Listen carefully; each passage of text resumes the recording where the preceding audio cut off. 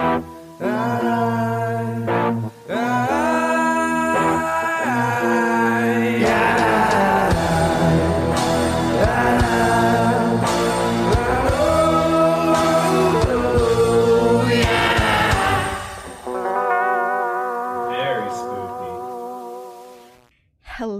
Hey there, ghoul friend. This is Two Girls, One Ghost. Two Girls, One Ghost. And we are your ghostesses. That's Corinne. Hey. And I'm Sabrina.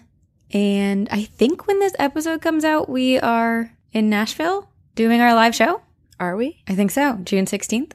Good God. We're pre-recording a couple weeks early just because you're going to Croatia for your dad's wedding. Mm-hmm. And then we have the show right after. So I don't even know what day it is or what's coming out when. A lot is happening in our lives. So a lot is happening. We're trying to make content for you guys. But yeah, so that means we're in Nashville. And if you're not there, you missed out. Sucks for you. Boo-hoo. But you can come to New York. Yeah. So get your tickets. We're going to be at the Gotham Comedy Club in New York City on July 14th. Yeah. Yep. I have a story for you. Where do I even start? So basically, we've been listening to MFM for years. And I've always been like, do I know anyone who's a murderer? And there's this guy who I knew in middle school, and I could never for the life of me remember his name. And I was like, he always gave me weird vibes. And basically, when I was in 6th grade, I didn't have, I wasn't like a cool girl. I didn't brush my hair, and I wore like Broadway musical t-shirts only. So I was just like an awkward little 6th grader whose older sister was in 8th grade, and she was voted like most fashionable and never wore the same outfit twice ever in 8th grade. So she was just like the cool girl, and I was, I was me. And so my one friend was like, oh my God, there's this guy. He's an 8th grader who like you should totally meet and talk to. And so she introduced me to him, and he like, when you're in middle school, you like don't talk to a person face to face, you text or you use your phone. Right. That's the only communication you have with them. So he starts texting me, and I was like, oh my God, a guy's paying attention to me. Cool. And then this guy starts getting really weird, and he tells me he got arrested at the mall because he threatened a security guard with a knife. And I was like, well, that's fucking weird. And so for the life of me, I couldn't remember his name. And then someone, I wrote down his name, Joshua, on our Facebook group posted this like Dateline photo that says, have you ever interacted with someone you later found out was a killer? And I'm like, when I read that, in an instant, this guy's name came back to me. And I was like, oh my God, finally. So I Google searched his name. And sure enough, my instinct says 6th grade me were right, because he's been arrested 3 times. He has not killed anyone. For murder? No, not murder. But he's been arrested 3 times, 2 for burglaries and for a weapons violation. So I'm not off base. No, you're not. He could you be had a good read. He could be later down the line. But I'm not saying his name because I don't want him to come at me. Yeah, don't. Not that we've talked since 6th grade. But I don't have as good of a read because when I was 17, I dated someone. And I did not find out until later, after the breakup, that before we had dated, he had gone to jail for attempted murder. What? That's crazy. Who? Someone was like threatening his sister, and he beat him up and went too far. What? How did you meet this guy?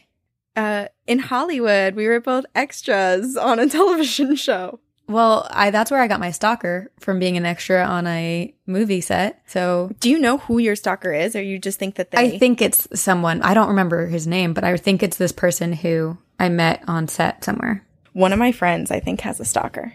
That's so scary. Besides you, who I know has a stalker.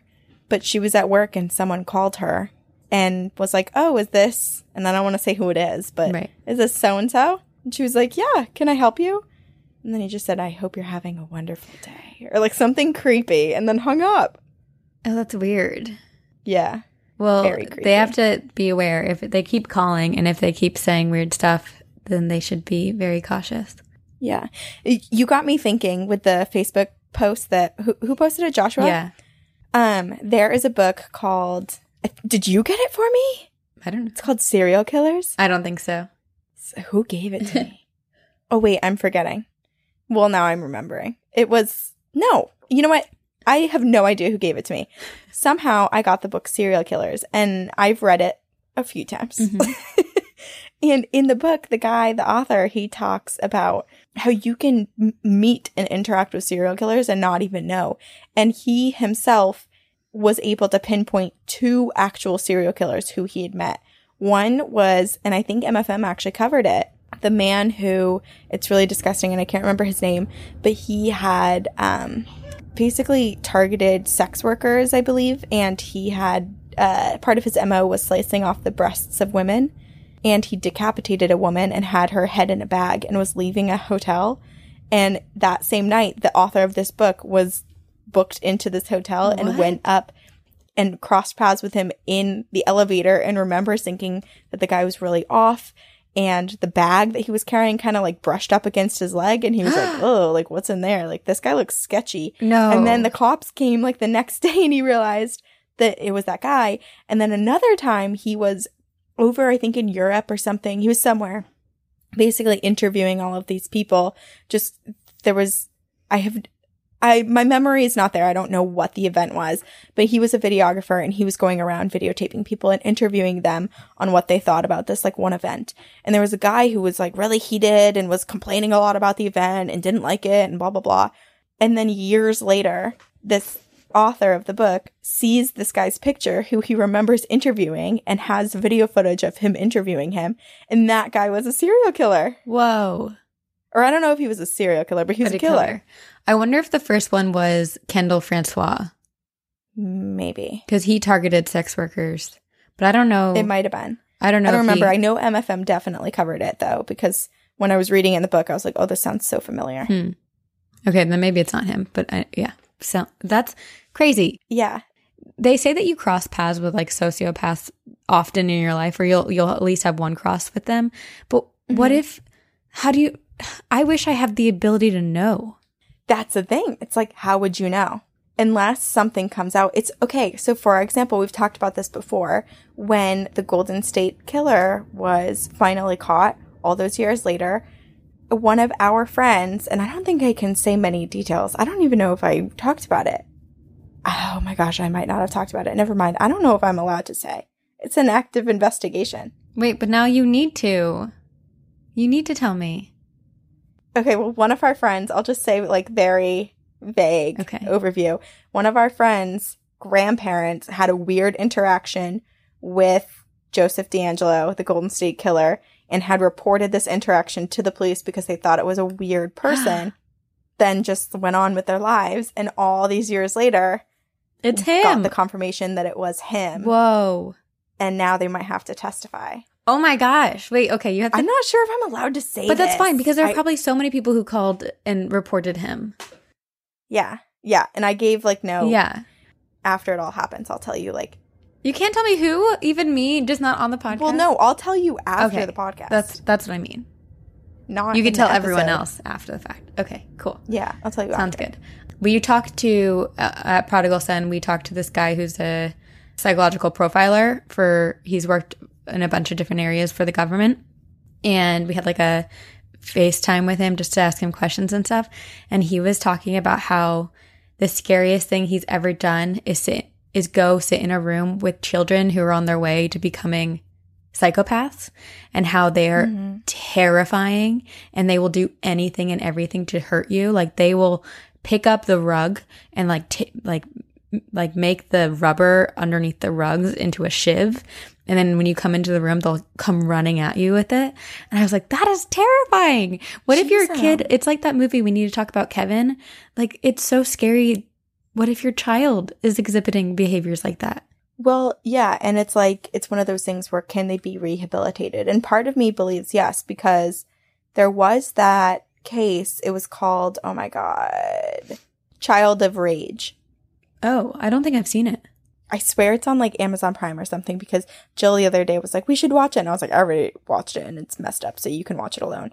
But it's basically about this girl who had been adopted, and prior to being adopted, she had a really, really rough life. And she was adopted when she was like 3 or 4 years old. Like she had not lived for very long, but lived way more than most people have ever lived. Wow. And when she was adopted, she exhibited all of these signs of being like a sociopath. And the parents would have to lock their door at night and lock their son in his room so that she wouldn't go and try to hurt them. because she talked about the desire to kill them and all of this stuff. It's so interesting. Everyone should go watch Child of Rage. It came out in the early 1990s, and we watched it in psych class. But she now is a very functioning, normal adult. She was completely rehabilitated. Wow. I mean, yeah. I mean, my question for that would be, is that psychopathy or sociopathy, or is it just something else based on... Right. It could have been behavior as a result of what had happened to her. Because they have done tests and studies, and there's no known cure for, at least for adults who have sociopathic. Yeah, no, it's just, are they, and you can be a sociopath and a psychopath. I know. And be a functioning person without being a murderer. Right. Well, there's that book, Confessions of a Sociopath, which is amazing. And if everyone hasn't read it, you need to. It's so good. Yeah. Or The Psychopath Inside. That's really good too. Yeah. It is fascinating. I always... Just some of our light reading material, our recommendation list. Yep. You know. Oh, there's this. Okay. Just because it was so interesting, we sat down with this guy and he was saying that there was a study done. Can't remember what it's called, but basically they wanted to see if killers could be rehabilitated. So they brought one of these serial killers into a group therapy session, because we were basically asking, like, would a serial killer be in group therapy if they're in like a mental, like a rehab facility? Mm-hmm. And they did this study where they had one go to therapy, and like they realized there's no way to therapize a serial killer. What they do is they try to create chaos within the group, and they'll like make other people mad at each other and then sit back and watch like the chaos ensue. That's so creepy. I know. But I love it. I know. I really do love it. And now we've become messed up, but it's so interesting to think about. If you're not a part of it, it's very interesting. But then the second that you become a part of it, it's terrifying. Right. Because someone's just manipulating you and you are so unaware of it, which is crazy to me. Ugh. Okay. Here we go. Haunted Anaheim. And this topic was chosen by a Patreon member. Heck yes. By Carrie. I'm so excited. Well, this one was cool because she picked one specific thing that she wanted us to cover, which was Black Star Canyon, which is what you were going to do. I'm going to do. Yeah. And then she was like, and then I just want to hear about haunted things in Anaheim. So it kind of gave me free reign, but I chose something that everyone has been asking us to cover for a while. Is it Disney? Did you do Disney? It's Disneyland. Yes! I was halfway through Black Star Canyon and I was like, I freaking love this story, but I sure as hell hope to do Disneyland, because when is a better time to do Disneyland than Anaheim? We have to. Although I did, okay, so just as a side note, a really small thing, there was this one place, and now I'm blanking the name, Silver something in Anaheim, and there's a ghost that haunts them, or haunts the place, and the ghost is like, you can do it. You got this. Like, basically gives affirmations to people, and I was like, that is so cute. That's you as a ghost. You're appearing in a mirror. You're going to have the best day ever. You're so successful. You're a boss lady.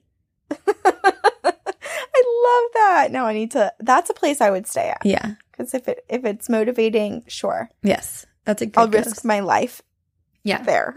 But I want to hear about Black Star Canyon. Okay, well, let me tell you about Black Star Canyon. Okay. Black Star Canyon is in Orange County, which maybe to most people, when you think of Orange County, you think of Disneyland, you think of Laguna Beach, you think of The Real Housewives. The OC. The OC. California. And I think about that one time that I bought a lottery ticket in Laguna Beach, thinking that if I went to the rich area and bought a lottery ticket that I would win, and I didn't. So now I'm at Orange County. Doesn't that seem like a little backwards? I thought that I was ahead of everyone else. You were thinking that they were trying to trick you by thinking that that wouldn't be the right place to go, right, and you were going to go there. Exactly. Gotcha. Yes, and not that it's just a random number generator. I have no way of predicting where and when. Anyway, part of Orange County is the Santa Ana Mountains. And in those mountains is the Santa Ana River. And around the river is a Black Star Canyon. Ooh. And the canyon is a very popular spot for hikers, for mountain bikers. It's got a beautiful waterfall. I was like looking at it on Google Maps. It's just super pretty. And the canyon was originally called Cañada de los Indios, which is the Canyon of Indians. And it was owned by horticulturist William Wolfskill, and then it was owned by James Irvine. Wait, sorry. William, what's his last name? Wolfskill. Amazing. It's so cool. It reminds me of the wolf shirt. Our friend has a wolf shirt, and it's like the most powerful shirt. It has magic powers.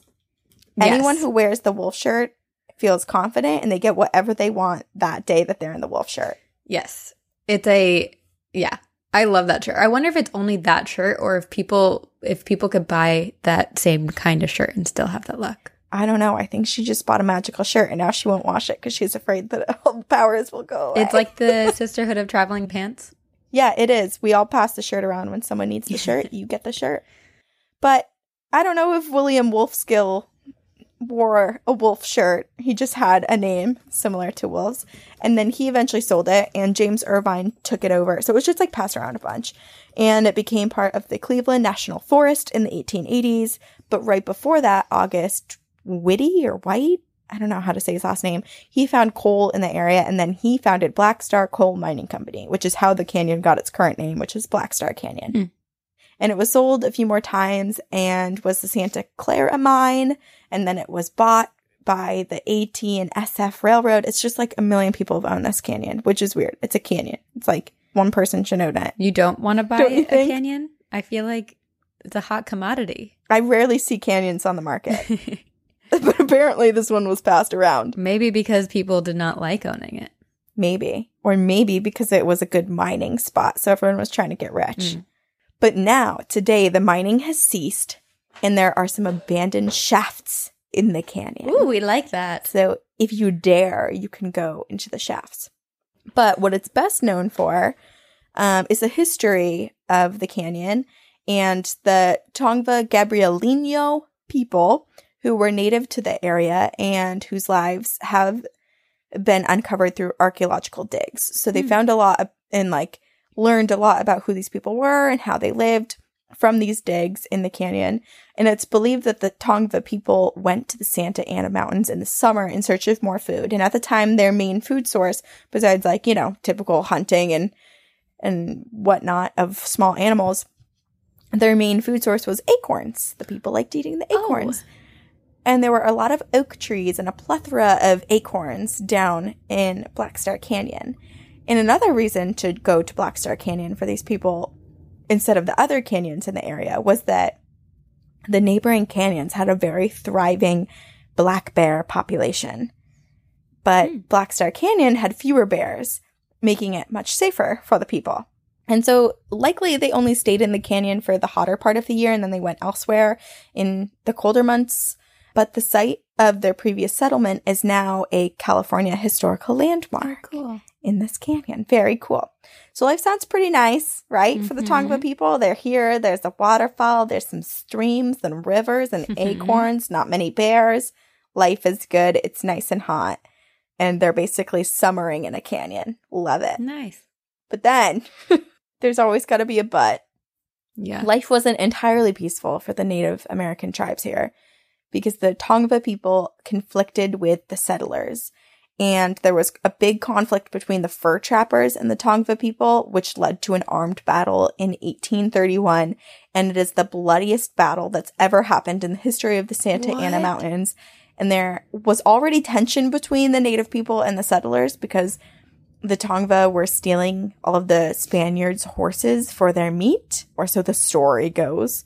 And so what happened was the fur trappers came into the area, got word of the Tongva people stealing all of the horses from the people, and decided to be the ones to go down and try to get the horses back from the Tongva people. So the men make their way through the winding mountains and along the river, and they end up in the canyon, and they spot the horses, and they spot the Indian settlement. And instead of just going and being like, hello, can you give me the horse back? They did not do that, of course. The Indians at the time had only bows and arrows and a few old Spanish muskets on them, but the fur trappers were very properly armed. They had modern guns at the time, and obviously they won the battle. Or I don't even know if you can call it a battle. To me, it sounds like an ambush. But basically, they went down and they attacked all of the Tongva people, all of the not all, but most of the Tongva people were killed in this battle. Some escaped into the woods, but they've disappeared. Like, they don't know where those people went. But not a single fur trapper was killed, and all of the horses were returned to their owner. So it was such a tragic day for the native people. And also, were the horses actually stolen, or is that just an excuse to go attack them? Well, that's what I said. That's why I was like, or so they say, that they're, taking the horses for the meat. Who knows? That's the thing about history. How much can you trust of it? Because it's written by certain people. Yeah, they write the narrative to make them look better. Yeah, exactly. But this was not the last murder to take place in the canyon. In 1899, James Gregg was shot dead in the canyon. It was June 8th of 1899, and James Gregg and his brother-in-law, Decatur, I don't know how to say that name, Decatur Harris was his last name, and a 13-year-old boy named Clinton Hunt were in that area, and they were there because they were going to deliver some stock that Gregg had, and Gregg and one of the owners of the ranch up there, named George Howard of Anaheim, they butted heads on how much who owed who, because I think they'd been trading a bunch in the past and sort of had this business relationship. And they fought, and they didn't come to any solution, and they ended up being like, okay, let's figure it out in the morning. So they go their separate ways, and they go to bed that night to resolve all their money issues that next day. And that morning, Henry Hungerford, the other owner of the ranch, goes to the site and just shoots Gregg dead. He shoots him with guns that were meant for bird hunting and deer hunting. And so the men flee. And so Gregg and the other owner, I said Gregg and Hungerford. Gregg was shot by Howard and Hungerford. There's so many names I'm getting mixed up. But anyway, so Gregg was the one that was shot. And so his brother-in-law and the young 13-year-old boy are there trying to get him to a doctor. But he didn't live. So he was murdered in this canyon. And this caused a ton of drama because, believe it or not, murdering someone in that area back in the day was not so normal. Which I think is odd because I think of well, I guess it was 1899. It wasn't that long ago. But when I think of all the Wild West and stuff, I think of a lot of crime. But yeah, so this was big news in Anaheim, big news in Orange County. And the men were convicted of murder, but then the judge overturned the conviction, stating that there wasn't enough evidence, which was a fatal move on the judge's part. He didn't die or anything. He just didn't get reelected. He lost his job. But the canyon is no stranger to tragedy. Stuff happens all the time, and there have been many more deaths. People have gone missing. They've injured themselves. There have been wildfires. There have been more than one helicopter crash. What? One of which crashed and killed 2 people, and the other was shot down by a local ranch hand who I assume is in jail because he didn't just shoot any helicopter. He shot down a military helicopter. So, freaking idiot. Yeah, that's crazy. What? Yeah. Why would that just seem stupid? So stupid. And then there's been a ton of other things. So I'm going to tell you a few of the things. So back in 1939, there were 2 LA businessmen who were on the run after thieving. It was grand theft, and they were like, let's get out of here.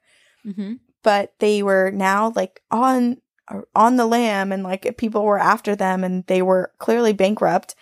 And they decided to make a suicide pact with each other. And so they drank rat poison, and they rigged their car to have the exhaust go into their car. So trying to pass away from carbon monoxide poisoning. How do you, oh my gosh, I just didn't even think I would never have thought of that, to rig the car to make the exhaust go the wrong way. I don't know how to do it, but people. Right. But if I were to be oh, how do I kill someone? That would never come across my mind. Yeah, well, they did this to themselves. So they drank the poison, they had the gas going into their car, and it's just so awful because they both ended up passing away in these mountains. And when their bodies were found, they were holding hands. Oh. Which is it's so sad, but it's also at least they had each other. Yeah. And then in 2001, something else in the canyon happened. It's hard to actually say out loud what happened, so I wrote like as few details as I could because it's super triggering. Oh, no. But basically 2 teen girls were viciously assaulted by a group, and their boyfriends who were with them, also teenage boys, they were beaten so severely that one of them actually had a cracked skull. Ugh. And they were all left for dead. But the girls and the boys were so badass, and the 2 girls managed to get to a payphone to call for help, and the boys crawled half a mile to the road to flag down a car. Oh my God. And they were all saved, and the men were caught, and 2 of the men were given life sentences, and the other was given 16 years, and then the other 2 were juveniles, which is makes me so angry. Ugh. So there's just been like a shit ton of stuff to happen in the canyon. So of course, there are going to be some ghosts. Of course. The canyon is haunted. Is anyone surprised? Raise of hands, show of hands. Is anyone surprised that we're talking about ghosts on a podcast about ghosts? Okay, so many people have claimed to see ghosts in this area, which attracts a ton of people who are looking for a good scare. Everyone's like, oh, let's go at night and like go through the canyon and see if we can see anything. And one such person who wanted a nice scare is paranormal investigator Matt Harvey. Matt started the Orange County Ghosts and Legends along with Chris August. And Chris still runs the group today. Matt has since stepped away from the group, but they still do a bunch of paranormal investigating together. But at the time, they would go together to the canyon to search for evidence of paranormal activity, and they would also kind of try to debunk some of the reports. So they kind of went in a little bit skeptically and just really wanted to look for actual evidence to use instead of just being like, it must be haunted, I'm so scared. So Chris, he describes himself as a very open-minded skeptic, and so every investigation they go into, they do go in with an open mind, but their main focus is on collecting evidence.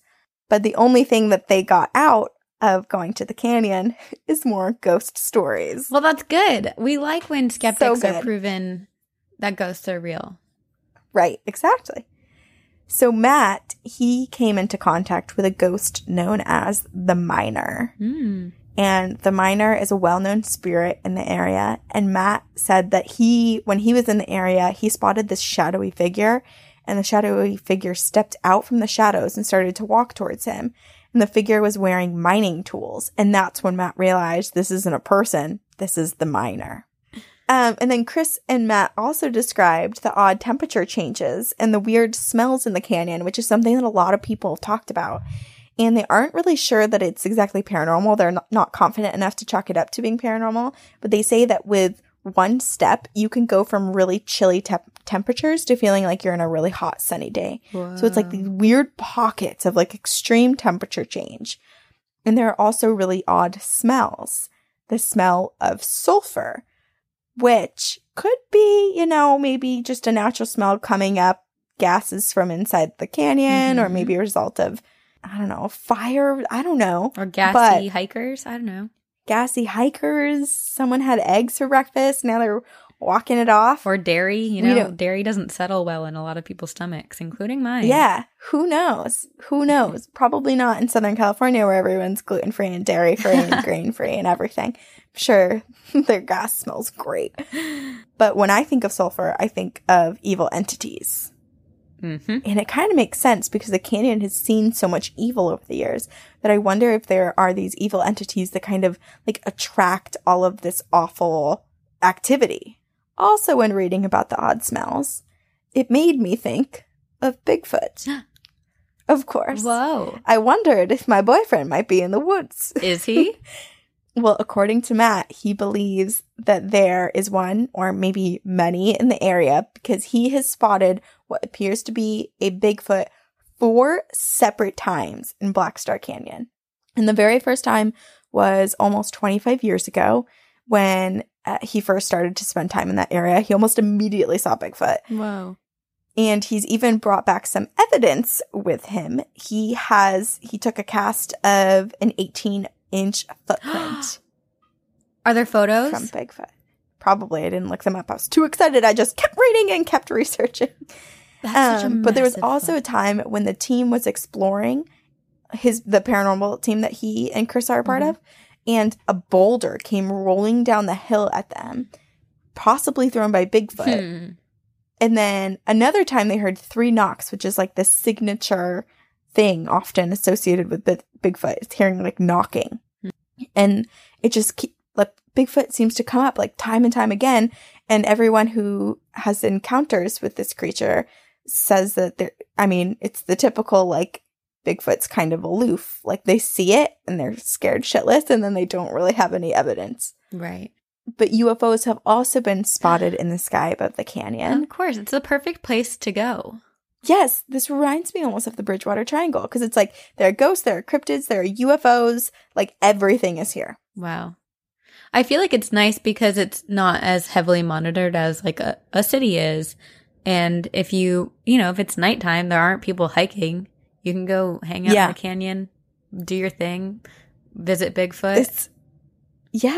It's kind of creepy. I would never want to go without being in a big group. Right. And it being like daylight or something.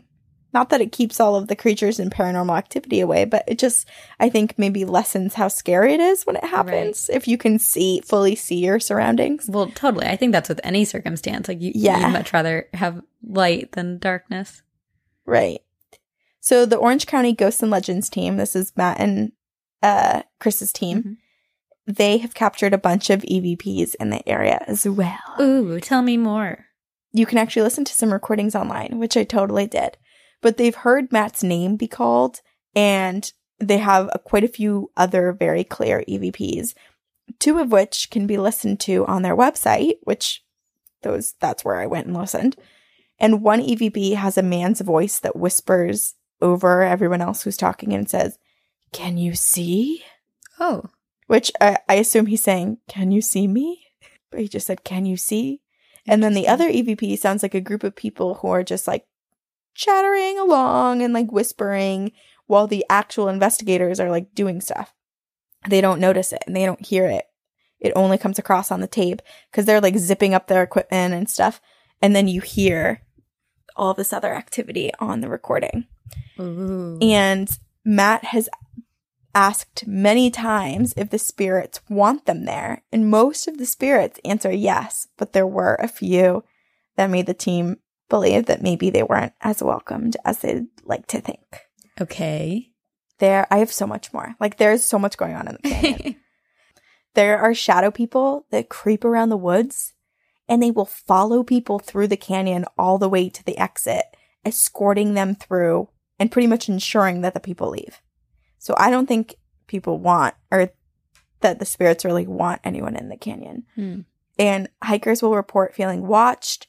They feel as though the paths change slightly every time they go. Like they'll go back and be walking on the same path and things will just seem different, or it seems like it's in a different spot. And people have been lost in the woods and there have been deadly accidents, and people say that they never feel quite normal. You never feel quite at peace in Black Star Canyon. That's unsettling. Very unsettling, which is like, why would people go? But there was a story of a woman who went to a psychic back in 2015, and she was planning on going to the canyon. And she asked the woman, knowing that there was a lot of activity in this canyon, she asked the psychic if she should go. And the psychic said, "No. The only result of you going there will be fear and sadness. Oh. Do not go to the canyon." But the woman went anyway. Of course. And she disappeared. And so the story goes, she's never been heard from again. What? Yeah. Okay, the psychic didn't tell her that. She said fear and sadness. She didn't say you'll never come back. Well, maybe she didn't get a whole picture. Maybe fear was fear of the woman when she was experiencing whatever happened to her. And sadness was the sadness of everyone that was close to her who now was without her. Oh, that's so scary. So scary. But people still go back all the time. And people even go and hike at night, which I'm like, why would you do that? Especially even like tarantulas and snakes, rattlesnakes, mountain lions, bears. Like, don't do that. Don't hike at night. Oh my. Yeah, seriously. How does the actual thing go? Lions and tigers and bears. Oh my. Oh my. Yeah. But when the sun sets, hikers have reported some odd activity happening in the canyon. People will hear eerie music in the distance, and others have heard tribal drums. Oh. Some have heard hushed conversations as if a group is right near them, but there's no one there. Oh, that's And there have also been some chanting and some screams and some howls heard. The screams are scary. The screams are really scary. What if it's the woman who disappeared? Oh my God. What if it is? I wonder how long the screams. I mean, it could be the tongue of a people. Right. That's true. They were much viciously attacked. There's so much that's happened there. So much has happened. So there's just such bad juju, and no one should go there alone. People have also reported seeing apparitions of Native Americans, which they presume that these Native American spirits are still there looking for revenge on the battle that killed so many of their people. Mm-hmm. And others have seen ghosts of Spanish conquistadors riding through the canyon. So maybe it's just the people that used to live there still have never moved. Or is it in the afterlife? Glitch in the Matrix and these parallel universes are continuously happening, and that's what we're seeing. We'll never have the answers, which is why I love this topic so much. Oh, speaking of, what? Okay, remember when I did the episode and I was talking about like the UFOs? It was the aliens episode, the most recent one. And I was talking about like the Navy ship and the UFOs and all this stuff. Last week on the news, I was like, why couldn't this have happened before I recorded?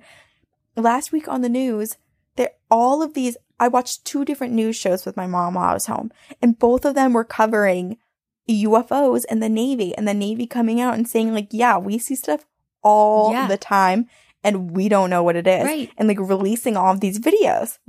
Also it came the week of Tom DeLonge's History Channel show that came out on Friday. So it's like all happening leading up to when it started. Like everyone is finally like, this is real. We're going to talk about it.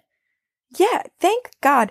And all the people who have ever given me a hard time about like, oh, you believe in aliens? Which I just think that's so strange that you would ever think that you could there's no chance of anything else. But I want all those people to watch those news segments and learn about this and be like, oh, I guess I'm not the only thing. I guess I'm not special because we're not. We're not. And we already know that aliens exist because they found evidence that single-celled organisms used to live on Mars. So you can't say that there's not something else. Yeah. We've already found something else in our own solar system. Yep. Anyway. Back to Black Star Canyon. I'm heated. Okay, there's also been a lady in white who has been spotted. And some people believe that she's a La Llorona. Ooh. Because the legend goes a woman from Mexico murdered her own children and then took her own life and is now wandering the canyon in a white dress looking for her children. Interesting. So I didn't realize that there were multiple La Lloronas. Oh, yeah. I think it's kind of like the result. Maybe we should do an episode on it. Right. And just do a bunch of different I think it's the result of like a spirit that kind of takes the form of La Llorona based on the way that they passed. Okay. Interesting. It's targeting children. Yeah. Yes. Wait, isn't there a movie coming out? It did. It was a Warner Brothers movie. It came out. I didn't see it, but apparently it came out. I don't know anything else about it. Okay. Well, maybe I'll watch it and give everyone my movie critic report after. Looking forward to it. So the woods are also said to house or have housed some cult activity, which I'm like, that's not enough information. What kind of cult? There are many different kinds. I want to know. Like, is it a cult where they sacrifice squirrels? That's not a cult I want to be in. No. Or is it a cult where they worship Bigfoot? I might join that cult. What kind of cult? You can't just say a cult. Right. Anyway, they think that there was some cult activity there, as well as some Satanism worshiping whole satanic panic sort of thing. And then there were rumors of the KKK being in the woods as well. So just a lot of stuff going on. So if you're still like, okay, I'm still interested, I want to go to this canyon, or, oh, I've been to this canyon and nothing's ever happened to me, let me just tell you a few things. Before you leave the canyon, there's some good advice that you should actually try to clear yourself of any lingering spirits. Just say out loud, like, you cannot come home with me. I am cleared of any attached spirits. I will be going home with just me. You may not exit this point with me. because those who don't, some of them have brought some of the Black Star Canyon ghosts home with them. And these ghosts really show their presence. They will like fling cabinets open and do all of this activity until they're pretty much brought back to the canyon. Wow. Don't take any canyon ghosts home with you. Yeah. But here is an experience that I think is the scariest thing. And this happened to a guy named Jason Dalton.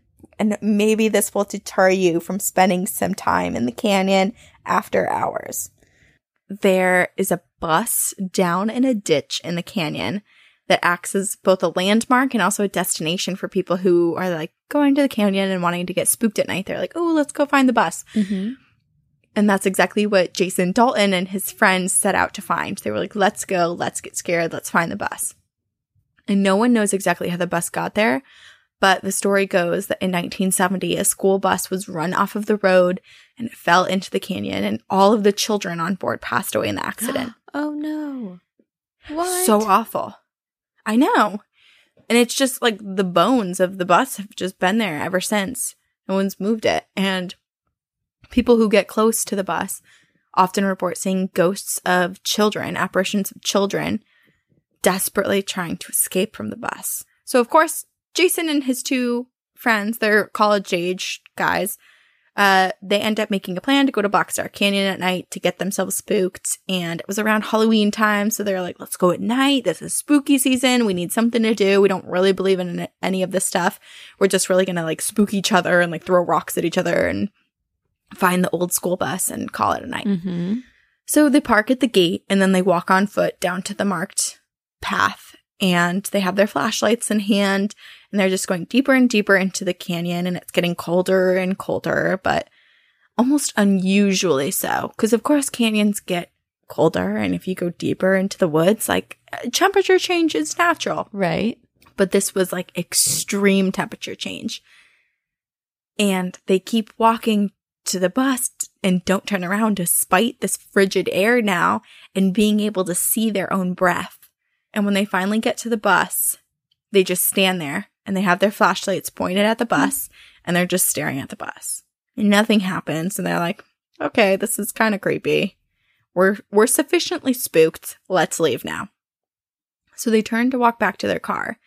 And at this point, they're far enough away from the bus that they can't hardly see it. They can kind of make out the outline, but it's like, it's dark. Mm-hmm. It's at night. And so unless they have the flashlight directly at the bus, like it's kind of out of sight. They're not really paying attention to it. And that's when they start to hear something. They hear moaning. Mm-mm. And it sounds like a struggle, like a difficult moan getting out, like someone's in pain, like someone's gasping for air. And not just any moaning, it also sounds like it's coming from a child, like a child's voice is creating this noise. And so now these college-age kids are like, okay, this is a little creepy. We're kind of spooked, but like, let's just hurry on back to the car and not really acknowledge what's going on around us. Okay, I have one question though, because I understand that there's that backstory with it, but if you heard a young child in pain or needing of help, wouldn't you try to investigate and see what if it's a real child? Well, maybe not after this. Okay. Because next, the light comes from behind them and it starts to blink.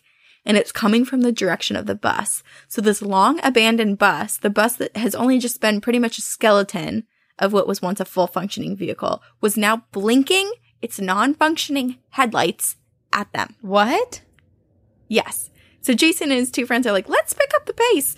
But Jason suddenly freezes in his tracks and he is just like almost mesmerized. He's like in this sort of trance of watching the bus like flashing, and his friends are yelling for him to follow them and to stop standing there.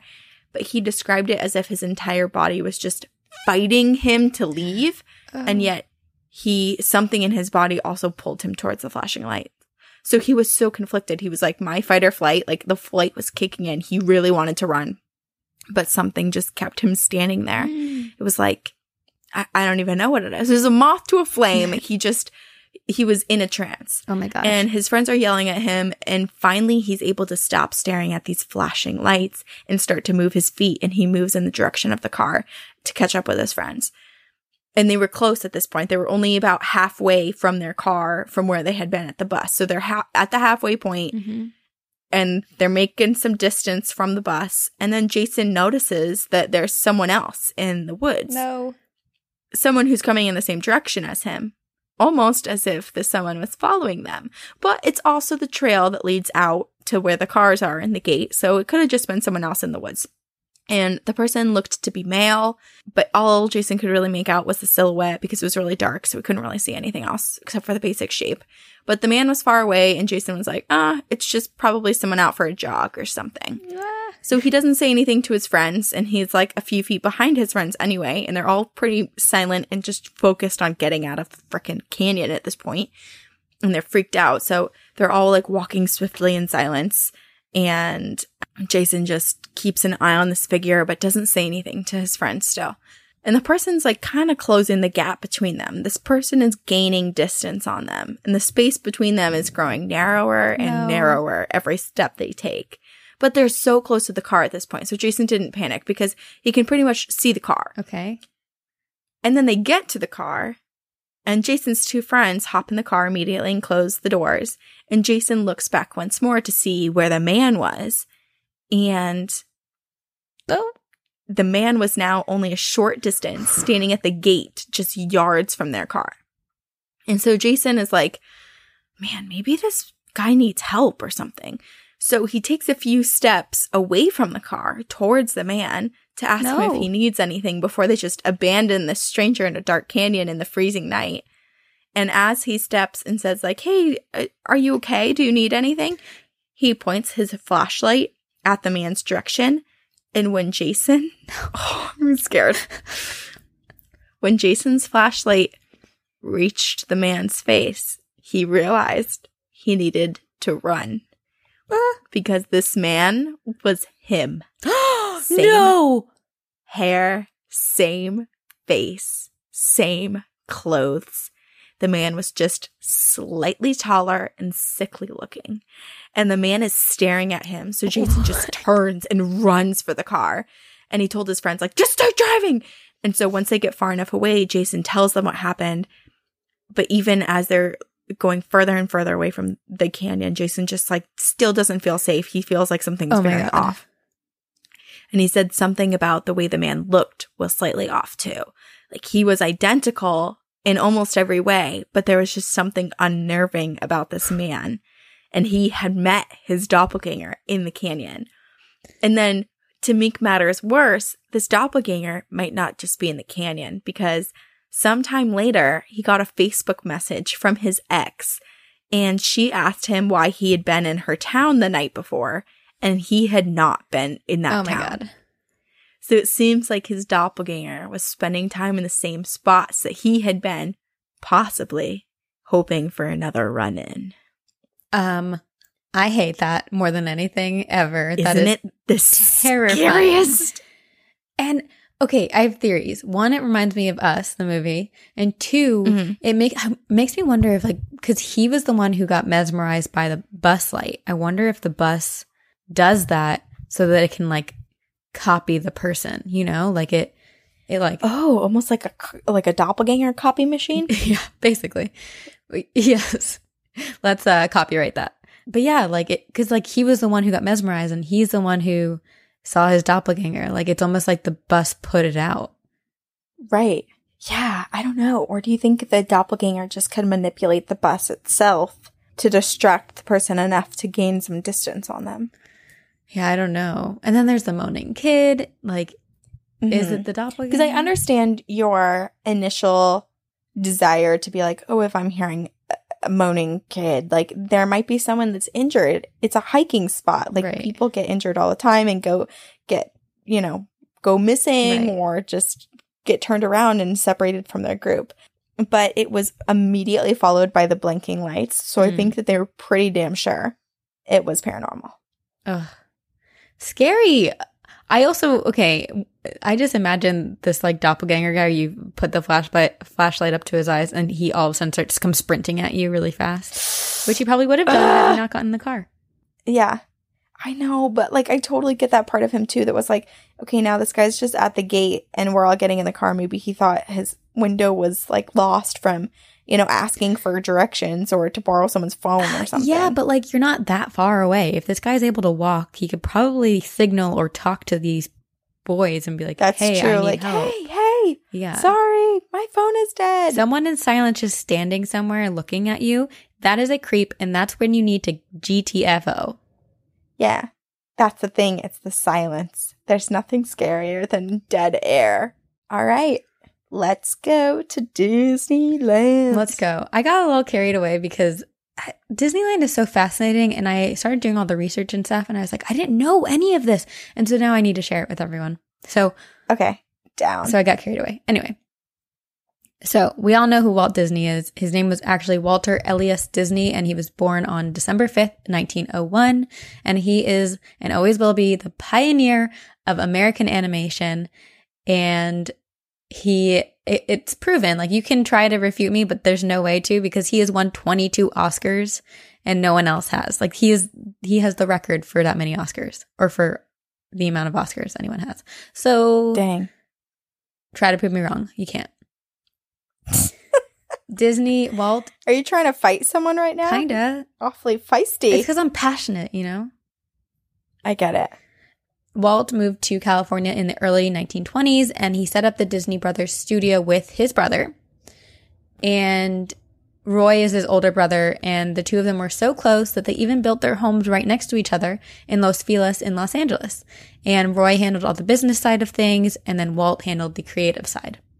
And so Walt developed Mickey Mouse in 1928, and then Snow White and the Seven Dwarfs in 1937, Pinocchio and Fantasia both in 1940, Dumbo in 1941, Bambi in 1942, Cinderella in 1950, Mary Poppins in 1964. He's a genius. Isn't that it's insane that it's just like banger after banger, you know, like so many singers hope that they can just produce hit songs one after the other. So many actors hope that they're in like hit blockbusters one after the other. And he did that. Every single movie he produced was like, just had a cult following, and not even a cult. It was the whole world was obsessed. And still are. And I think that's the miracle and magic of Disney, is that we're literally remaking all of them right now. Right, but even Snow White, which is from 1937, I was watching in 1994 when I was a baby, when I was a kid, when I was a young kid. Like, that is ages after, and it's still held up, and it was still like, it's such a prominent icon in everyone's life. What was your favorite? Mine was Belle, because she read books and was smart. Oh, that's nice. Mine was Ariel. Oh, I like her too. She got legs. I loved it. But my favorite movie was Fox and the Hound. Oh, I do like The Fox and the Hound. So, okay. Then all of a sudden, Walt died from circulatory collapse caused by lung cancer in 1966, which is 2 years after Mary Poppins came out. And Roy, who was going to retire, postponed his retirement so that he could help oversee the Disney World construction and make sure that it was completed in the way that Walt wanted it to be. And I'll get to the haunting soon, but I still enjoy the history, and I'm going to force you to listen, even though everyone technically could skip forward 30 seconds, but please don't. So somewhere in the 1930s, Walt took his two daughters named Diane and Sharon to Griffith Park in Los Angeles. And if you're familiar with it, it looks the exact same as it did in the 1930s. There's this small... And if you're in the area, you should 100% do the haunted hayride in October. Yes, I have not done it, but I've heard it's fun. There's a small merry-go-round in the park, and it's tucked into a quiet corner of the park. And he's there with his two daughters, and Diane and Sharon see the carousel, and they're like, we want to go on it. And Walt agrees, and he sends them on their way, and they get on the magical horses as they ride around in a circle. And Walt stands back, and he's watching his daughters, and he's like, wow, they look so happy. And then he has this idea. He's like, what if there was a place that both kids and adults could enjoy rides together and have fun together? And so this is the seed being planted of what is then to become Disneyland. And it takes a few years to actually grow into something more than just an idea. And Walt starts visiting all these other parks, trying to figure out what he would do differently. So he goes to Benton Harbor, Michigan's House of David's Eden Springs Park, which is a lot of words to name a park. That's too many. Yeah. And then In 1948, he drafted up plans for this park called Mickey Mouse Park. It kind of basically all like culminated in this time where people started sending him letters. They're like, we want to see the Disney studios.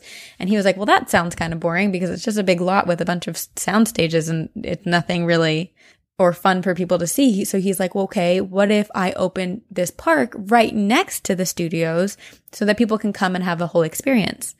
And so they found a plot of land, but it was only 8 acres. And they were like, well, that's too small. Like all these other parks are already bigger than that. We need more land. He wants a bigger park. And so he bought 160 acres of land in Anaheim, California. That's a big difference. Big difference. And after many other details, like acquiring $17 million, doing all the construction and building, like literally Anaheim added 2 more lanes on each side of the highways in anticipation for the opening of this park because they were like, traffic is going to be insane. So, well, they need it. Right. Totally. And so Disneyland finally opened on July 17th, 1955. And then there were a bunch of like, you know, when anything's new, there are a bunch of little bumps in the road. Like there's this fun example of like basically on opening weekend, they had just poured the asphalt and these women would come in with high heels and their heels would get stuck in the asphalt. But oh man. But, you know, now it's the happiest place on earth. And there are many, many ghosts because there are many, I don't know, it's the place to be a ghost, I guess. Like, why wouldn't you want to be there? And also, unfortunately, there have been a lot of incidents and deaths on the property, as comes with many, or working in a place that has a lot of dangerous equipment. Right. So we'll start with Walt Disney himself. It was his pride and joy, Disneyland specifically. He loved it so much that he had an apartment over the fire station on Main Street. And Walt was a very secretive man, and even today there are legends about him. The first being that he was requested to be frozen upon his death, which I feel like everyone has heard this. And yeah, and that his brain, was it him? I've heard 2 things. Okay. I guess. I've heard that he himself had his entire body frozen, and then I've also heard that he just had his brain frozen to be put into a new body to live out. I haven't heard that one again. Well, interesting, because it has to be one or the other, right? Because you can't bring your body back without the brain, and then, I don't know. Anyway, I mean, I guess they could reinsert it. But yeah, no one really knows if it's true or not, but the idea is that he cryogenically froze his body in wait for technology that could bring him back. And there are these rumors that his frozen body is actually underneath the Pirates of the Caribbean ride. And that's further kind of reinforced by the fact that people have seen Walt's ghosts up in the Pirates of the Caribbean ride with his wife, who also passed away. And they go on dates together, ghostly dates in that ride. That is the cutest thing I've ever heard. Isn't it really cute? That's so amazing. Yeah. His ghost is seen all over the park, which kind of brought up a question for me because is he there because he loves it, or is he waiting around his body in case like he can be brought back, and he's like, oh, when it gets brought back, I can go slip back into my body. But then it also makes me wonder if a spirit can actually do that. Like once you're dead and your spirit separates from your body, could you ever go back into a body? Yeah, that's near-death experiences. Yeah, but if your body's dead for that long? I don't know. Remember that guy that was dead for like a long ass time? That's not very specific. I forget how long. I covered him though. I was going to say, I wish I remembered know. I don't know. It's just, I think it's possible. Well, we'll see. Walt Disney, he'll be the first. But it also, okay, so maybe I tried to look up like all the information about cryosleep and cryogenics, and it's kind of complicated, but the idea of cryosleep specifically is that a body is put into this chamber and cooled down to negative 200 degrees Celsius or negative 328 degrees Fahrenheit and preserved in liquid nitrogen until they're woken up again, but it's like over a long span of time. But to my understanding, when you're put into cryosleep, you're still alive. Like it's not like a dead body being put into it. Oh. Like I think it's a person put to deep sleep until they're ready to wake up. Like if the end of the world were to come and they need to send people up into space over to another planet, but it's 600 years away, they put people into cryosleep so that when they get there, they are still... Are you talking about the Jennifer Lawrence and Christopher Pratt movie? Kinda, yeah. But I feel like that's the idea of it. It doesn't exist. Like the technology to be able to do that doesn't exist yet. Right. But I mean, I don't know, Walt. I just wonder if it was a waste of money. But I guess he has all the money in the world, so why not? Yeah, and he's still enjoying his park to this day. So he built himself exactly the perfect place to spend his afterlife. Right. But also if he does come back, does that make him a zombie? I don't know. And then who else will come back? I don't know. I don't think you should cheat the system. I think you just have to do what you do. Be dead when you're dead? Yeah. Die when you die. Just die already. But regardless of what he's doing or where his body is, people say you can feel Walt's presence when you walk into the park. It's a magical place, but there's something specifically about this park because it was his first project. It was where he lived. It's where he still resides today. It's kind of like his baby. So the feeling, like when you walk onto the park, it has that magical feeling, but it's because Walt is present. Like there's something special about it. And when you first enter the park, you can see Walt's old apartment. It is above the fire station, and you'll notice a light in the window. And it is never turned off as a tribute to Walt, symbolizing that his light shall never fade, that he is present through the legacy he left behind. And so before the tradition of keeping the light on happened, there was this cast member who went to go turn the light off at the end of the night, and it went dark, and all of a sudden she hears a man say, "I am still here." Which means that Walt was still working in his apartment. I am still here. And then another time, there was a woman in the cleaning department who went upstairs to clean the apartment and turn the light off. And so she does. When she's done, she turns the light off and she starts to walk out. And she goes downstairs and she gets outside and she looks back up to the apartment window and the light is back on. And she's like, "Am I going crazy? I swear I turned this off." So she goes back upstairs and turns it off again. And this time she stands there and she waits just to make sure. And sure enough, the light turns back on by itself. Oh my God. And so no one has tried to turn the light off since.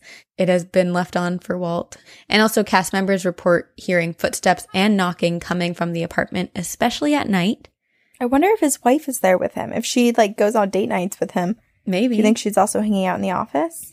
It's possible. Unless he never let her into that apartment office in life. Yeah, but if I were in spirit form, I'd be like, screw you. I can walk through walls now. So I'm going where I want to go. I'm going to peep on you now. The cast members are more often than not the ones seeing and interacting with the spirits at the park.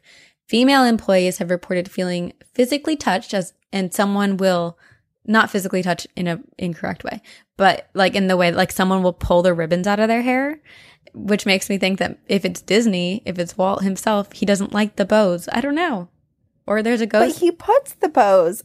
It's like, I mean, think about all of the Disney characters, all of the princesses they tied their hair up with ribbon. Maybe they're tied incorrectly, and he's like, well, if you can't tie it correctly, you can't wear it at all. You don't get to wear it at all. Other people have seen props move from one side of the room to the other on their own. People say that the Haunted Mansion is one of the scariest places, and it's so creepy that employees try to avoid going inside as much as possible. Drag your wretched body into the dead center of the room. That was really good. Thank you. Also, doing this research made me want to go back to Disneyland so bad. I love Disney during Halloween time. I've never gone. Oh, you haven't? That's the only time I go. Because I don't do rides. Oh, I love rides. I'm not a ride person. What are we going to do when we go to Universal? So yeah, Haunted Mansion is so creepy. The exterior of the Haunted Mansion was completed in 1963, but it didn't open until 1969, and apparently it's for two different reasons. The first is that Walt apparently did not like the proposal of what the interior was going to look like, because if you're familiar, as Corinne, I know you are, but the Haunted Mansion exterior is pretty spooky looking. It looks a little dilapidated and, haunting. And then they wanted to make the inside look as run down as the outside did, as if someone hadn't lived there for ages and it's been taken over by the ghosts. And Walt was like, no. I don't want it to look like that. I want it to look scary, but I want, we'll take care of the outside and the ghosts will take care of the inside. Oh my God. So he invited the ghosts to go make it spooky. He basically said, do your worst.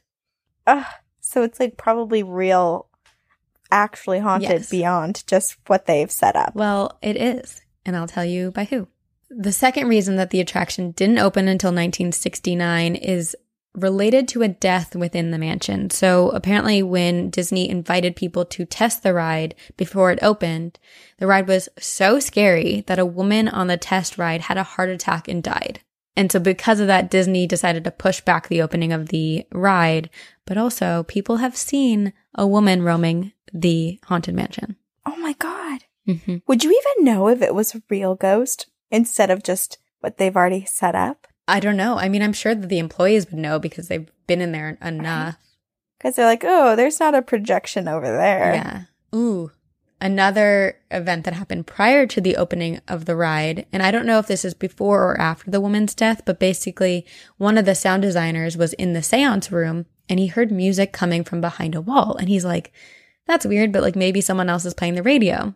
But like he would ask other people and no one was listening to the radio, and he'd kind of like peek around to try and find someone and no one was there. He couldn't find the source of the music.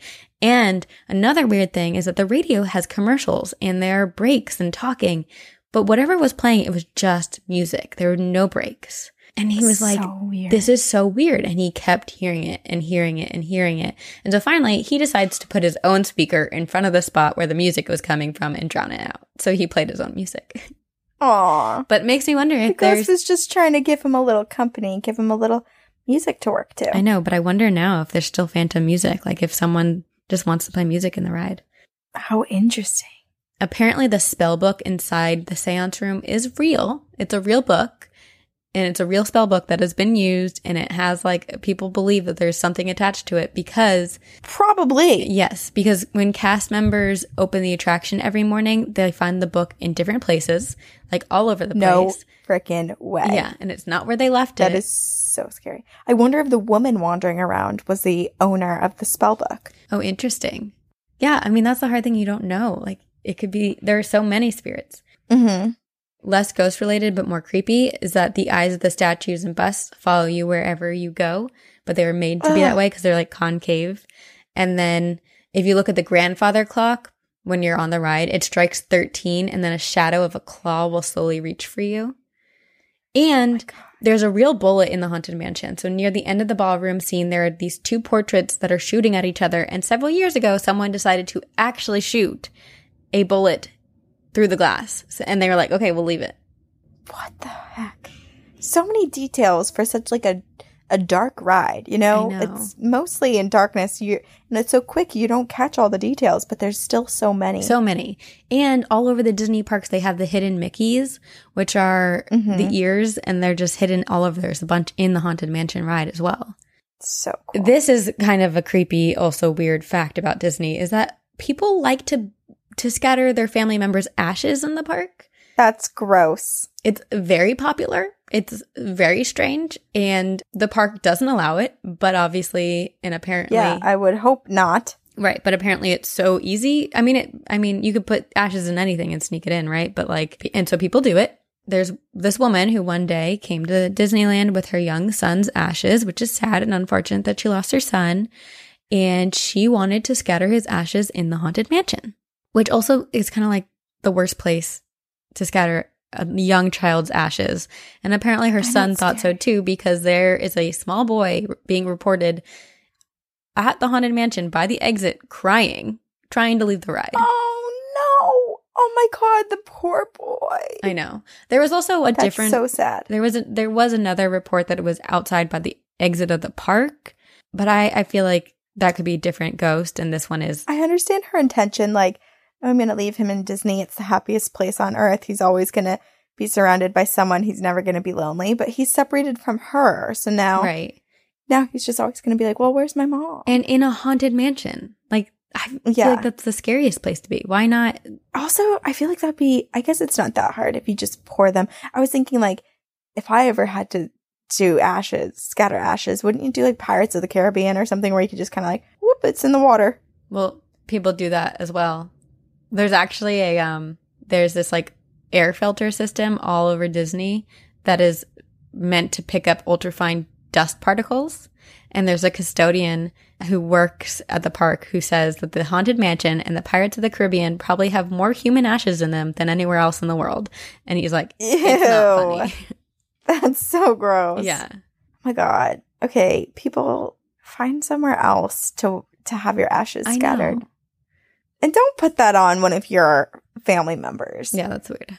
To do something illegal. Another ghost that's haunting the Haunted Mansion is a ghost that could actually predate the park's opening. So there in the 1940s, a small plane crashed in Anaheim, and they believe it took place on the same spot that now the Haunted Mansion stands. And every now and then people see a man with a cane walking around the house and at the loading dock, and they believe it to be the pilot. And then, so another ride, Space Mountain, has a ghost, and he is called Mr. One Way. And he was given this name because he continuously rides Space Mountain. He appears as a red-haired man who will board any car with a single passenger, and just as the ride begins, people will begin screaming and having fun, and all of a sudden, this man disappears. And just like that, you're sitting next to someone, and then you're not. Holy crap. I wonder if anyone's ever tried to, make conversation with him. There was one story. I'm really nervous. And then he's like, oh, don't worry. It's not that scary. Yeah. I mean, there was one story of a person who sat down the guy, they said hi. And then the guy didn't realize that the guy was gone until they pulled back up into the station. He was like, what? Where the fuck did he go? So wild. Yeah. But he's not the only ghost in Space Mountain, because there's another ghost who has been dubbed Disco Debbie because she's seen as a green flying orb all over the ride. It was an employee, and she died of a brain aneurysm backstage at Space Mountain and still haunts the ride, which is so scary. A brain aneurysm is horrifying. We've talked about that. That's the scariest way to die. Yeah. Because there's nothing you can do, it is. And you don't know when it's going to happen. Right. It's so awful. Okay. So you kind of have to talk about the deaths in order to talk about the ghosts, or more of the ghosts. And so the first recorded death at Disneyland occurred in May 1964 when a 15-year-old boy from Long Beach, California was injured after he stood up on the Matterhorn bobsleds and fell out. And it was reported that his restraint was undone by his ride companion, and then he died 3 days later as a result to those injuries. So sad. And then the monorail is haunted by the ghost of a 19-year-old man who on grad night on June 8th of 1966 attempted to sneak into the park by climbing onto the monorail track. And then a security officer starts shouting and running after him and telling him to get off.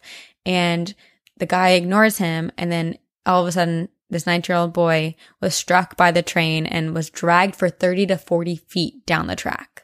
Oh, what an awful death. Oh, it's horrible. And the security guard, this is kind of gruesome, said he had to hose the kid off of the underside of the monorail. Yeah. Oh my gosh.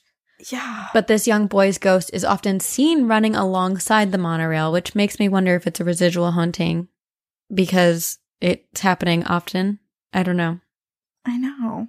In 1984, a 48-year-old woman from Fremont, California, was killed and decapitated when she was thrown from a Matterhorn bobsled and struck the next oncoming bobsled. So she unbuckled herself to assist a child that was sitting in a seat in front of her by herself.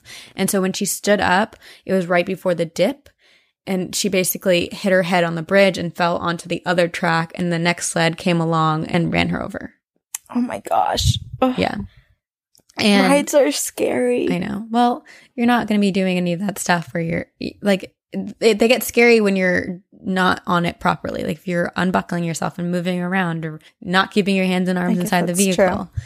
But so many of the cast members see and hear her when the ride shuts down, and they now refer to the spot where she was killed as Dolly's Drop.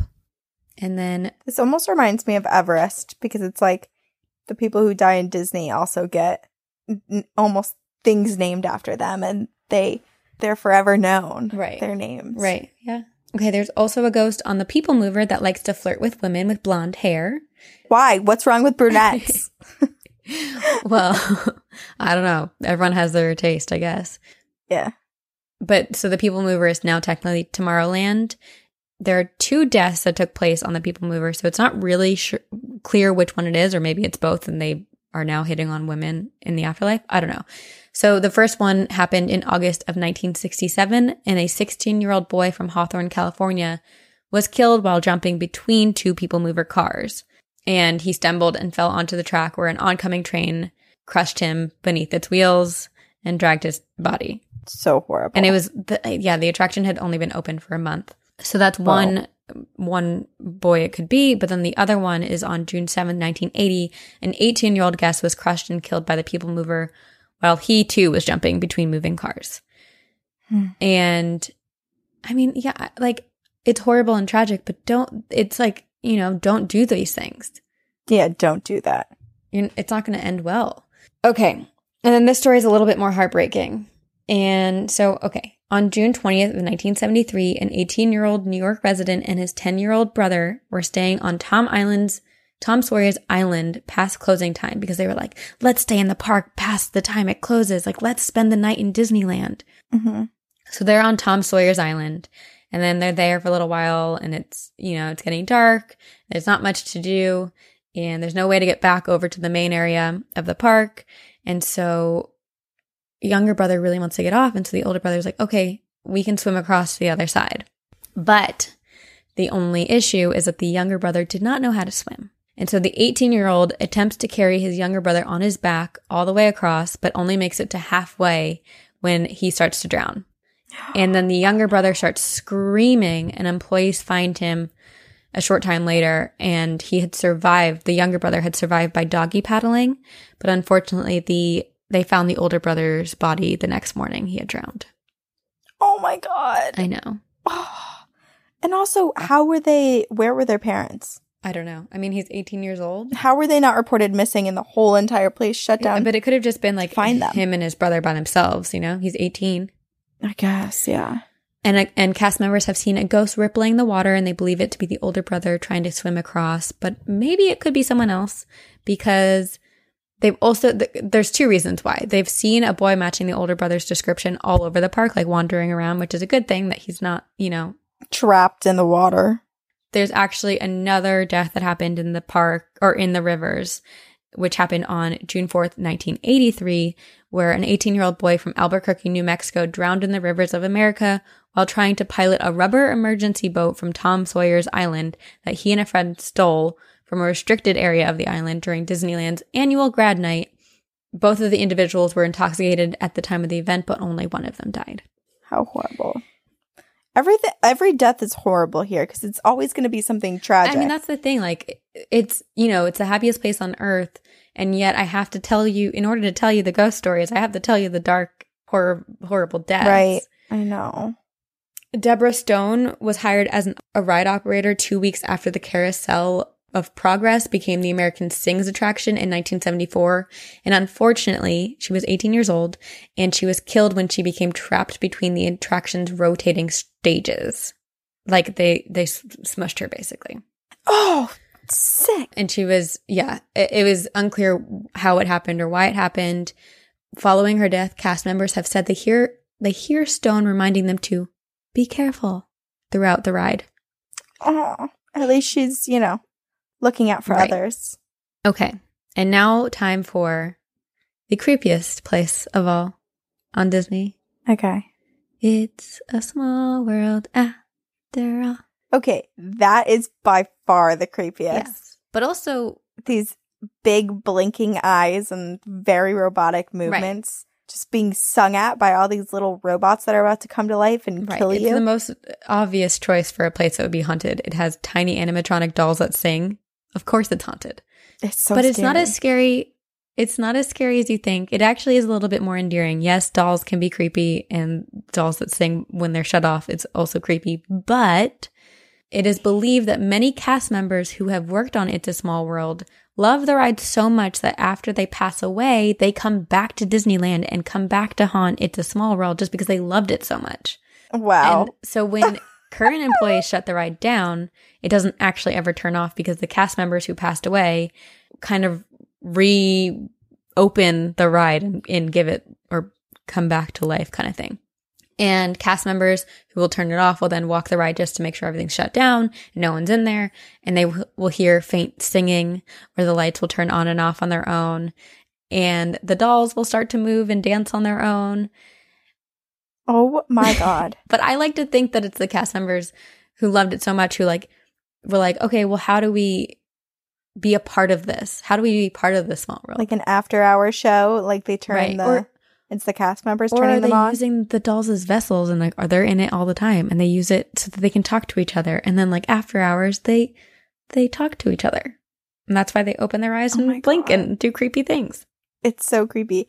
And one time, you know how like the rides break down all the time and you're just like stuck on a ride for like 10 minutes before they get it up and going? Oh, got stuck on It's a Small World one time. If you ever want to know what it feels like to start becoming insane, just stand in It's a Small World for or sit anywhere and play that song over and over for 20 minutes. It's a small world. Yeah. Oh my God, I was going crazy. So not as haunted as it seems, just creepiest because of the dolls and the circumstances within. Mm-hmm. There are so many places that are haunted. Okay, so basically there's a stockroom that is supposedly haunted, and there are stories of merchandise being rearranged on the shelves after the shop is locked up. There's an ice cream cart that is supposedly haunted, and people have reported hearing a woman's voice there when no one's around. But maybe, similar to Black Star Canyon, there is a lady in white, but this lady in white is very different from La Llorona. She actually helps young children. She appears on Main Street wearing a white 19th century gown, and it's said that she will guide children to the baby care center or help services who are lost and reunite them with their parents.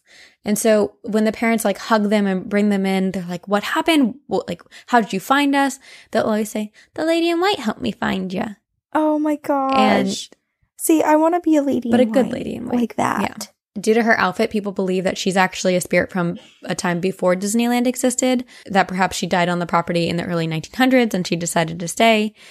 But I mean, I would stay at Disney if you died on that land. Yeah, I would too. I love their, oh my gosh, what is it? It's like the street where they do all the parades. It's like the little downtown. Main Street? Yes, I love Main Street. With all the shops and stuff. I would live in Main Street. Yeah.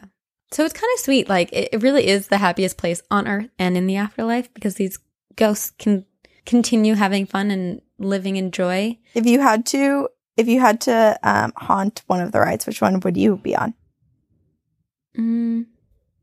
Okay, well, I haven't been to it yet, but the Star Wars park just opened, and so I'd have to be there. Okay. It like literally just opened 2 weeks ago from when this episode comes out. So I need to go. And okay, so last thing, well, two things. But so I discovered this Instagram account that is called Cats of Disneyland. It is amazing. I've heard of it. Have you? Okay, so it is. I just assumed you already followed it. I should have told you. No, I just found it when I was doing my research. It is so cute. And apparently Disneyland has a ton of strays and they accommodate them and they give them food and they let them roam the park and they get them neutered. So they are doing a good service to the world. And if any of them have kittens or get pregnant, they then help the kittens get homes by giving them to cast members who work at the park. Aw, that is very sweet. So now I need to work at Disneyland. Yes. There's also another Instagram account, which people may find interesting. It is called DILFs of Disneyland. Oh my gosh. And it's just hot dads walking around the park. Do they get to give permission to be posted on this Instagram? Oh, no. It's like paparazzi photos. Oh my Totally gosh. Not. That's strange.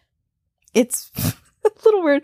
I did follow it for some time, and then I was just like, oh, my uterus hurts. I need to stop. My uterus hurts. Oh, the difference in us. Me, my Instagram account to follow about Disney is cats, and yours is DILFs. I'd rather follow the DILFs. Obviously. I'd rather follow like a haunting of Disney account. Oh, that'd be cool. Or like food of Disney. Oh, the food of Disney. Those pickles. The pickles. Give me the pickles. I like the black and white cookies. Oh, those are good too. Yeah. They're also good. Okay, last thing I will say, because this is coming up in August, there is a spooky event happening in August at Disneyland because what is it? The Haunted Mansion is celebrating its 50th anniversary of unliving. Ooh. And it's a under the hill soiree filled with chills, thrills, and frightful fun. This summer, creepy crypt doors will creak as restless spirits join guests of all ages in celebrating the Haunted Mansion's 50th anniversary during 2 separately ticketed after-hours events at Disneyland Park. Foolish mortals will enjoy special entertainment, character encounters, photo ops, access to select West Side Park attractions, as well as unearth commemorative merchandise and delight in themed food and beverages offerings, plus a few supernatural surprises. So are you going to go? No, because it's in the middle of the week. Oh, shoot. It's like a Wednesday through Thursday day and then a Thursday night to Friday day. Because it starts at like, you get to the park at 11:30 p.m. and then the wake starts at 1 a.m. Oh my God. I wish. That sounds so creepy. So if people are interested, it's August 7th through 8th and then August 8th through 9th this summer. That's so awesome. And that is Haunted Disneyland. Man, oh man. Haunted it is. I mean, I knew Disney was haunted, but I didn't realize it was that haunted and that some of the people, like that it's known who some of the people are.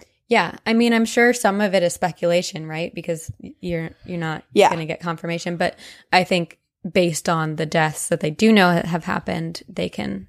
It's an easy guess half the time. Right. But then there are so many other ghosts that aren't identified, but they're all over the park and, you know. I know. I always hear about Pirates of the Caribbean being haunted. Yeah. By Disney and his wife now, I guess. Yeah. Good for him. Good for him. That's a good spot. Good date night spot. Oh, yeah. They get to, he and his wife sit up and watch all of the people dumping the ashes into the water. Yeah. He's like, come on. They place bets on who's going to get caught. Don't desecrate my land. Well, I have one from Michaela. She writes, Hi, Corinne. Hi, Sabrina. My name is Michaela. And first off, I wanted to say I've discovered your podcast and have fallen in love. Thank you. I think the way you two tell stories is incredible. Oh my gosh, just tooting our horns.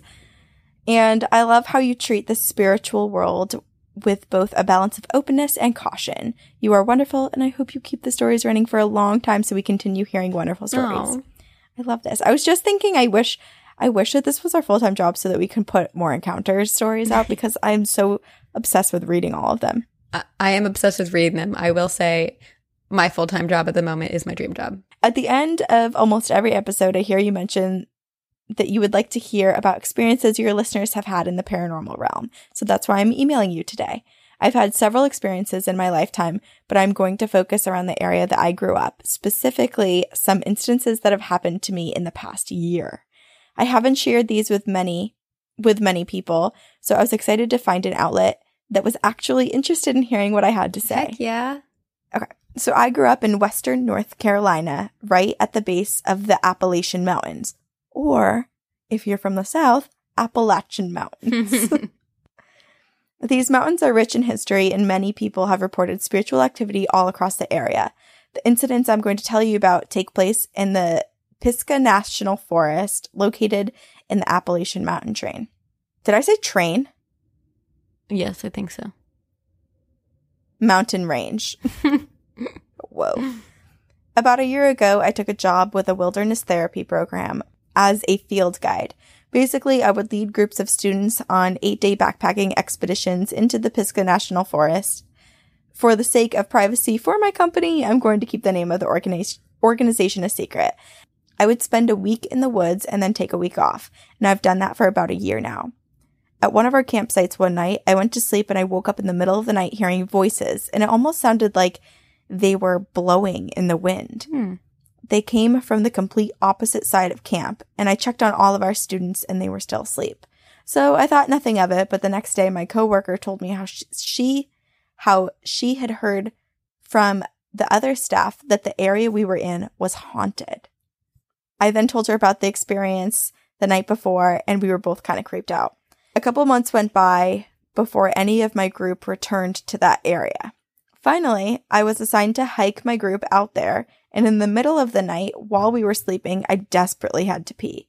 I was hesitant because of my previous experience there at the site, but I was literally going to pee my pants. I feel you. So I get up to pee, and where I am peeing, there's a detached tree stump about 15 feet in front of me.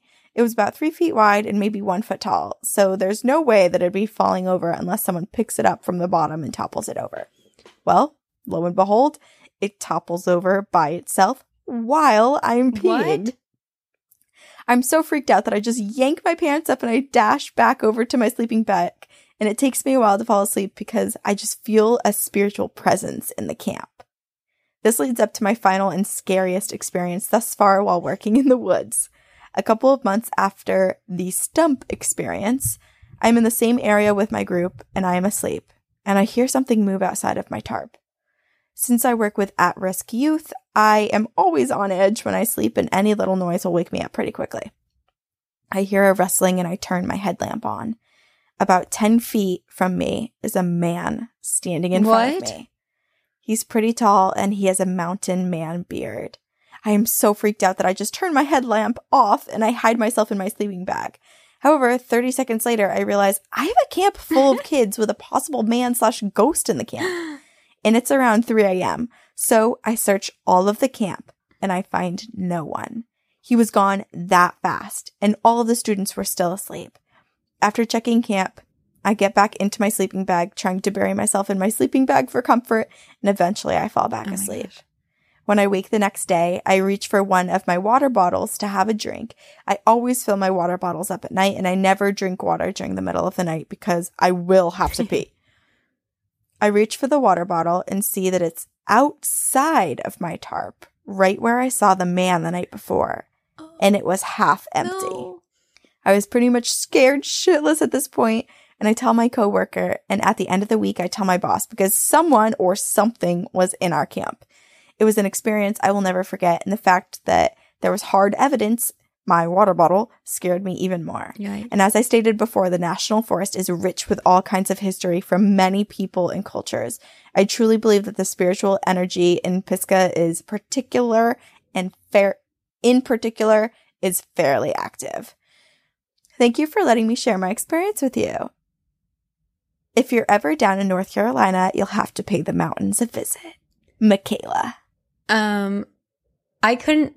This is why camping or doing anything outdoorsy in mountains is scary. And you also covered the Appalachian Mountain a long time ago on this podcast. Oh, yeah, because it's like one of the most haunted. And every single time I have a friend saying like, oh, I'm going to go hiking or I'm going to go camping. I'm like, don't. Because haven't you heard? It's haunted. I do love camping. I haven't gone in a long time.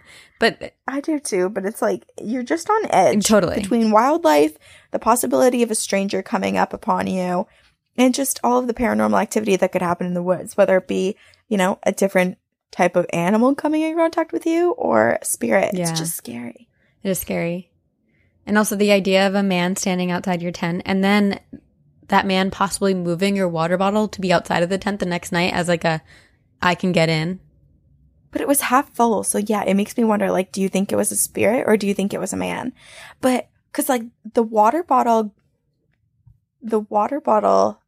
being half full made me think this was a creepy person coming upon the site and took a drink, like drank half of her water bottle to show her like, oh, I'm here and I can move around being undetected and you won't know. I can get into your tarp. But at the same time, she was awake after spotting him and then was cowering for 30 seconds.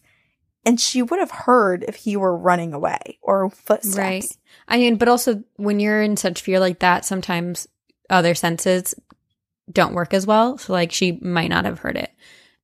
Also, yeah, I don't know. Like if it was a spirit, spirits can manipulate objects, especially if it's moving it outside of the tent. It could also pour half of it out or do whatever with the other half. Either way, it's terrifying. I think if it's a real human, it's worse and scarier. And I don't want to wake up to that. That's horrible. So creepy. And it also, like, based on her other experiences of, like, having to go to the bathroom and that trunk falling and then, like, hearing voices in the wind, like, I wonder if it's all one and the same or if it's multiple other experiences of different ghosts, Yeah. I don't know. The Appalachian Trail, though, is super haunted. Super haunted. Yes. There's a million stories. Remember when I was doing it, I was like, this is so hard because there are 1,000 incidents, but this podcast is supposed to be under 2 hours, so. Yes. All right, what do you have? Okay, so this is a two-parter. It has something about Disneyland, but then it's also it starts off without that. So this is from Caitlin, and it's called My Dad's Paranormal Experience. Hi, ladies. It's me, Caitlin. I'm writing this at 1:37 in the morning, so sorry if there's any spelling or typos. Anyway, here's the reason why I'm emailing. Over the last few days, I've gotten hooked on ghost adventures. It's been blowing my mind on how Zach does not make great decisions with spirits. Earlier today, I was watching a few episodes with a friend, and my younger brother is saying all sorts of weird things, like in disbelief, like fake. And as the day goes on, we have our little argument as I'm a pure epitome of a believer in the paranormal. And then my dad and I went out for a late night movie and came back home at around 12:30. Of course, my brother is a night owl and he's watching TV in the living room. And eventually we get back into our ghosts argument and my dad gets into it. Eventually, my dad sits my sister and I down and tells us about his abilities. He tells us that he can see auras and at times spirits. He has for most of his life tuned it out with some exceptions. Of course, he tells us a few stories about this. I'll tell you about a few. The first two are pretty recent and short. When my family and I moved into the house we live in now about 10 years ago, he had to spend a week painting the house and he noticed one thing that he hadn't signed up for in the lease, a spirit of a woman. She would stand in the corner of the living room where my mom's chair now is. She wasn't a bad spirit, she was just lingering there. However, it freaked him out, so he politely asked her to leave and she eventually left not long after. The next is pretty sad. About 3 years ago, my dad got a phone call about his estranged brother. He was trying to rebuild his relationship with not only his brother, but also his mom and his sister. Well, he got the worst call you can get about a family member. His brother was sick and in the hospital. Not a day later, my dad flew from California to Texas to see my uncle one last time before he died a few weeks later. My dad and him got some peace, thankfully, but after he died, my dad had to make his way back for the funeral. I'm not going into a lot of details, but basically shit hit the fan with my family. My uncle had no will, and since he died so young, his eldest son was supposed to get everything, but my aunt and grandmother had other ideas. A lot of crap happened, and they took about half of what my cousin was supposed to get. Mind you, my cousin is basically my brother and another son to my parents, and my family screwed him over. My parents couldn't do much, so they came back home a few days after the funeral, and my dad had an experience that caused him to permanently tune out his abilities. The night after coming home, my dad was in a really vulnerable place in grief, and he let some things go. In this vulnerability, he saw my uncle. My dad woke up from a cold sweat and saw my uncle staring at him from the corner of his bedroom. Then he started screaming at him to stop everything that was happening to his son. He was so angry at what had happened, and my dad couldn't take it emotionally anymore, even to this day. The next story is pretty spooky, and I promise after this, I'll give you guys a nice one to leave off on. I call this one the demon of the downstairs bathroom. Back in the early 90s, my dad lived with his two roommates. The house was a 3-bedroom, 3-bathroom, 2-story house. My dad worked this night shift for his job, which would mean he'd come home in the wee hours of the morning. And one night, he got off early and was home about 1 in the morning and didn't want to wake up his roommate, so he chose to use the bathroom downstairs. Well, once he was done and leaving the bathroom, he saw something out of the corner of his eyes. So he turned, and I shit you not, he saw a fucking demon. Of course, when he told this part of the story, my curious mind asked him what it looked like. He described it as, and I quote, "He looked like the slimmer ghost from the Ghostbusters, but with a scarier face." I also assumed it was about the same size. This scared the crap out of my dad. He ran upstairs and woke up his roommates, and this was at 1 in the morning. One of the roommates had to get up at 5 a.m., and he wouldn't just do this for shits and giggles. He explained to them all of his abilities and how he was able to see the demon, and they asked, "Are you serious?" He said, of course he was. So the first one explained that he was not just a regular roommate, he was the roommate who dabbled in the dark arts and decided one day that he would try to summon a dark spirit. So now they knew why the demon was there. But why was it trapped in the bathroom? Well, the second roommate was trying to combat evil in his own ways. And as you may know, doorways are sort of portals for spirits. And if you're trying to protect yourself, you can block these doorways. So the second roommate blocked the doorway to combat bad energies and stuff, which managed to keep the demon in the bathroom. Oh, great. I know what you're thinking. They need a sitcom based on these three roommates. I can see the title now. The Satan Worshipper, the Practicing Good Wiccan, and the Psychic. So now that would be great. I know. So now they figured this out. My dad managed to get a lady out at 9 o'clock in the morning to exorcise the house of the demon. She got rid of it and they really didn't speak about it again. Okay, here's the last bit. So my dad and I are huge Disney fans. We're pass holders and go to Disneyland pretty frequently. Well, my dad, with his abilities, has told me how fun it is seeing Disneyland. He says that there's a lot of spirits there, and I think if you did an episode on Disneyland, I would scream. Here I am. Scream away. Also, he told me about Walt Disney's spirit. Although he has never seen Walt, he feels him. My dad said that Walt is all over the park, from his apartment in his firehouse to the fire truck that guests drive up and down Main Street. My dad can feel Walt spiritually. Well, back in 2013, my dad paid a visit to Walt Disney World, and he enjoyed it as it's Disney World, but there was something off about it. For a whole week, he couldn't put his finger on it, and then he realized why it didn't feel the same. Walt isn't truly there. Even though it's his vision and name, it's not Walt's park. Walt's park is in California, and I think that's where his spirit is living happily today. I hope you enjoyed reading, and feel free to read on the podcast. Thank you so much for creating a wonderful podcast and community. Can't wait for the next episode. I also think you make wonderful ghostesses. Did you see what I did there with the Haunted Mansion references? No? Okay, I'll sign off now. I'll see you guys on the other side. Caitlin. Wow, I wonder what else her dad sees. Like, I wonder if there's ever been anything like creepy around her and he's just too afraid to tell her. I know. Well, it sounds like he doesn't want to have his abilities and tries to turn them off, so I don't know. Right. But how crazy that his abilities are so strong that he goes to the happiest place on earth, also maybe one of the most haunted places on earth, and he experiences everything. Yeah. Like, with that many people and all of the crowds around. Like, it's one thing to be a worker at Disney and you're kind of like in the areas when no one else is. But as a normal patron, as a normal visitor of Disney, you're surrounded by crowds.